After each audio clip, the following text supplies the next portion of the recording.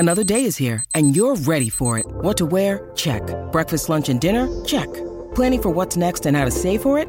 That's where Bank of America can help. For your financial to-dos, Bank of America has experts ready to help get you closer to your goals.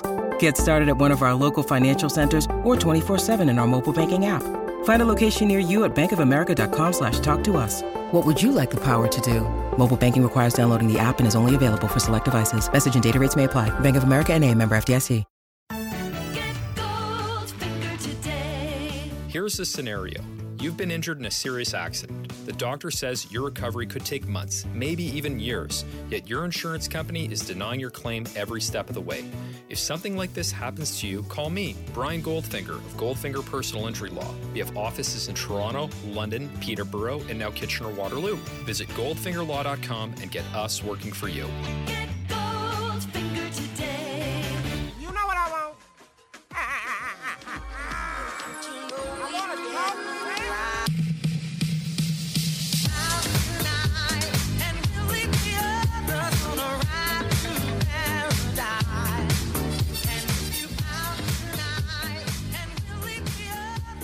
Hey, Samson Folk here after the Raptors' latest victory, 103-91 over the Timberwolves, wherein they had, my God, just a really great defensive stretch.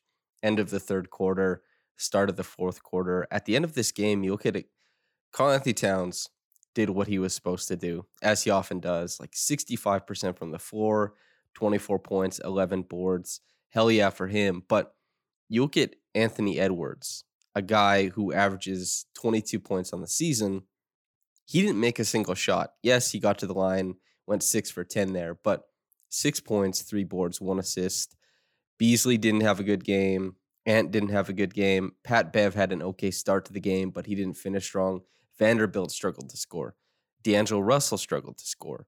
The Wolves had a really tough time trying to figure out the Raptors' defense, the same way that the Raptors had a really tough time trying to figure out the Wolves' defense in the middle parts of this game, I would say. This was such an interesting game from the outset because the Wolves play a style that I would say is most similar to the Raptors in the NBA. That is not a coincidence. That is because Chris Finch coaches them. Chris Finch, who was on the Raptors bench, the same way that the Pacers last year, when coached by Nate Bjorkgren, played very similarly to the Raptors, so much so that Caitlin Cooper, who I think is probably the best X's and O's writer in around the NBA, she had, articles that would call them the Indiana Raptors because she would plot out when they use the exact same plays out of the exact same playbook. And the Wolves have a very similar thing going on here defensively and offensively. And so we got to see these two things intersect, and the Raptors came out on top. Why? Because they had, I would say, Pascal Siakam and Gary Trent Jr. guiding the way, which has been, if you're looking at storylines to kind of meet, not an end, but to come up and then take a rest right before All-Star break, Pascal and Gary playing this way, and then the Raptors also getting just a huge, huge boost from those, strange non-point guard lineups where everybody's big and everything is, kind of going crazy. They're taking up a lot of space defensively. They're trying to get to their own misses on offense. Those three things, I would say, worked really, really, really, really well in this game. Gary goes for 30. It takes 24 shots to get there, but that's exactly what you want in a game like this. And that's where OG, he's in a bit of a slump, no doubt about it. But you would have liked, honestly, to see a game where OG tries his hand at a little bit of volume. Fred is out. Fred VanVleet didn't play tonight. That knee soreness, he's taking a break from last game against the Pels to, when the All-Star festivities kick off. He's probably going to take it easy while he does that. He'll come back after the All-Star break. I'm assuming the knee will be all right. But he had tonight off, and that means that Gary Trent Jr. and OG and Scotty even to, a little bit, they all get more opportunity. And Gary Trent Jr. certainly, even some of the packages, the plate packages that they typically run for Fred, Gary just substituted in there. And while he didn't really at all, he had 2 assists, but as far as creating looks for other players, that wasn't part of his game. And that hasn't been a big part of his game at any point. He had a nice stretch from, the the middle of December, roughly, or the start. Let's say December, he had a decent playmaking stretch. But right now, he's in the shooting streak of his life, or he's one of the best shooters in the league. You pick whichever one you want to subscribe to. Either is fine with me. He doesn't have to pass the ball. He just has to go out there and score it. So 24 shots. I co-sign that very heavily from Gary Trent Jr. and a few drives mixed in as well. He pushed the pedal, the offensive one, to start the game, and he had the composure to close it. In the middle quarters, the second and third, when the Raptors were getting a lot of zone thrown at them, he did struggle, actually. His shooting didn't break the zone because he wasn't hitting shots, but no player plays 48 minutes to perfection. What Gary Trent Jr. did in totality in this game was score the hell out of the ball in a game where the opposing team only scored 91. So you just got to get buckets whenever you can. And I think he did a great job finding his own offense and just putting up shots because, yeah, hell yeah. And then outside of that, this was a tough game for Pascal. I think particularly because of how much zone was played. And Pascal, you could tell his touch wasn't exactly where it needed to be. And still, my God, he figured out how to just have an immense impact in this game. 41% from the field in what is one of his, he really shot poorly from the field in this game. You could tell shots that usually go in didn't, and he couldn't get to all the spots he wanted to. The length and the strength of the Wolves and how much they swarmed him really mattered. And he can't get into all the shots he likes to against his zone typically. In this game, once the Wolves finally had to abandon zone, he had 5 assists in the fourth quarter because they abandoned zone, and he immediately started tearing them to shreds. It was such a masterclass of manipulation, and there's no bigger compliment to Pascal Siakam's game than to think back that when he doesn't have it, he could still grind to 17 points, 9 boards, and 9 assists, and he played great defense on the other end. He had 6 turnovers. That is worth considering, of course. A couple offensive fouls, a couple passes that were just like, one was unlucky, and this is a guy who's trying to create against all these long-lived people, and the burden of creation very much is on him. But, there were some plays that he could have made a little bit better, like Jaden McDaniels stunted to kind of pinch in on his drive, got Pascal to pick up his dribble, and then he immediately jumped the pass out to the corner, stuff like that, where Pascal, you don't want to get goaded into stuff like that. But as far as especially passing guys into layups, Pascal in this game was so, so good. And he pushed hard all night when, the outlier skills, like his finishing and all that kind of stuff, wasn't really there. He still managed to use the totality of his game to punish the Wolves. And he and Gary, I think, in imperfect situations, in an imperfect context, both broke through to find their games and to make sure that they could make the Wolves pay. And if you look on the other side, D'Angelo Russell, Anthony Edwards combining for 14 points on 2 for 19 shooting. Those are 2 guys. D'Angelo Russell, if you're going to say Pascal Siakam, D'Angelo Russell makes the same amount as Pascal Siakam. He's also a guy who was signed to a team and expected to be, helpful to a star. And that's just kind of the way these things shake out. He couldn't break through in this game. He had a lot of really nice flashy plays. He's definitely one of the best passers in the league, but he couldn't break through. Anthony Edwards, the number 1 overall pick from last year, one of the most exciting young scorers in the league. He couldn't break through either. Both Gary and Pascal did. That is what speaks volumes to me. They found a way to make it work in this game. And then the guys who plugged in really deserve a lot of love. Khem, Boucher, Achua, and Thad, I think all had really, really impressive stretches in this game. And Thad, I would say, was the best of the group because his passing really helped grease up the middle of the zone defense, and it allowed them to get a couple layups where they may have not otherwise gotten them. And it's not that he's passing guys right into layups, but he's making the pass that creates the angle for another guy to pass a guy into a layup or get side top side action or something like that. And he pressed the middle of the zone as not a shot creator, but a shot finisher, and a guy who could, collapse his zone and then find guys out of it. Really heady play, and he helped defensively. No doubt about it. I was really happy with how Thad played.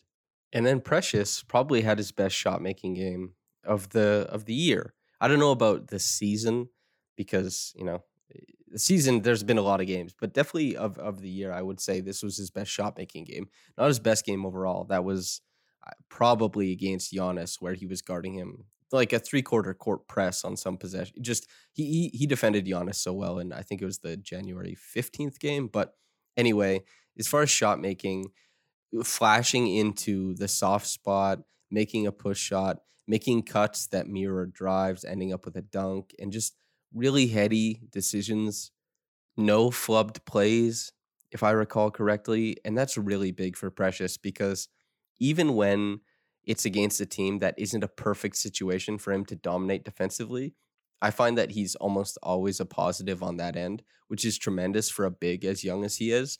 And he's almost always a negative offensively.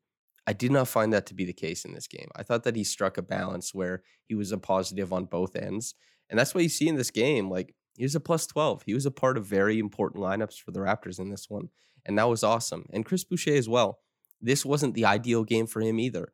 A zone, he's made threes in some games. He's had good 3-point shooting games. He's had really bad ones this year, but it hasn't been a super consistent part of his game. But in this one, they played a lot of zone. How does he figure in if he's not raining threes? He only took one in this game, if I remember correctly. And you're looking at a guy so how else do you make it work? You have to just like work like hell to try and get to offensive rebounds. You have to work like hell on defense to make an impact because you're not going to be the zone buster. You can't dictate what type of shots you get on offense. You can't even really prepare for where it's going to be because you don't know how the zone is going to collapse.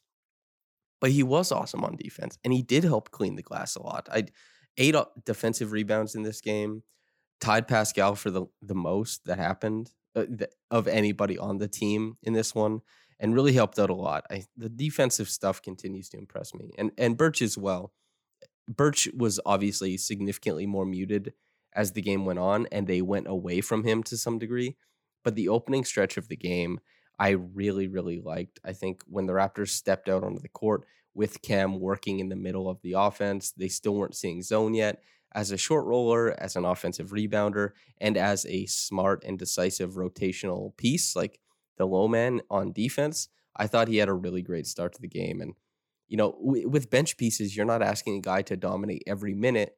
Most of the time, you're just asking a guy to be an important part of a big stretch. And Cam did that in this game. So I was really happy with that. As for Banton and Flynn, kind of bit roles in this game. Banton with a nice step back, and Flynn with, honestly, a pretty good defensive stint in this game. And this wasn't as good as the Charlotte game he had where, the Raptors didn't have Fred in that game. So he got more traditional point guard possessions, which is obviously great for his game, but not something the Raptors want to commit to under their regular circumstances of the roster, which you totally understand. But they both stepped in, and you didn't lose anything having them out there. That was important. As for Scottie, kind of similar to Boucher, he couldn't control what types of looks he got in this game. He still, you can tell, teams have really kind of picked up on how he likes to attack.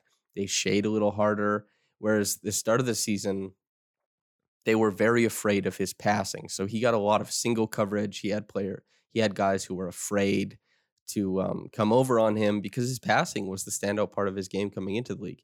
And now people fear his scoring, honestly. And so he has to become, a passer, not as a reactive passer, but a proactive passer.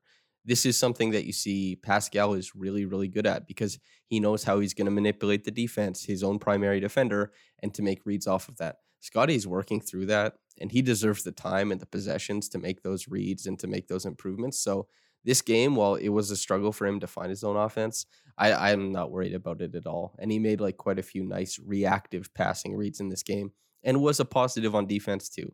OG talked a little bit about him, at the top of the podcast. A tough game for him, honestly. The shooting stroke just doesn't appear to be there right now.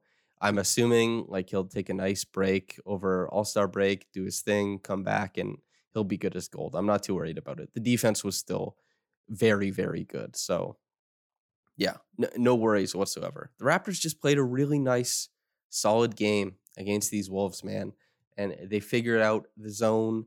They just were so relentless in attacking it, and Pascal deserves a lot of love and a lot of credit for making them move away from that.